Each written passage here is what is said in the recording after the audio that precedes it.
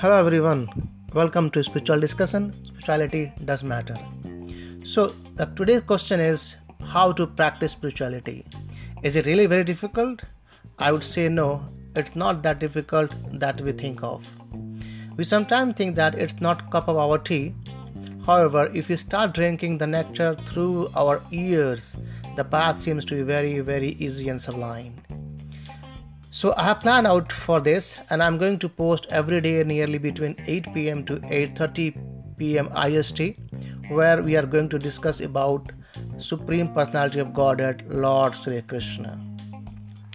By hearing or listening about him, we know him more and actually we start loving him.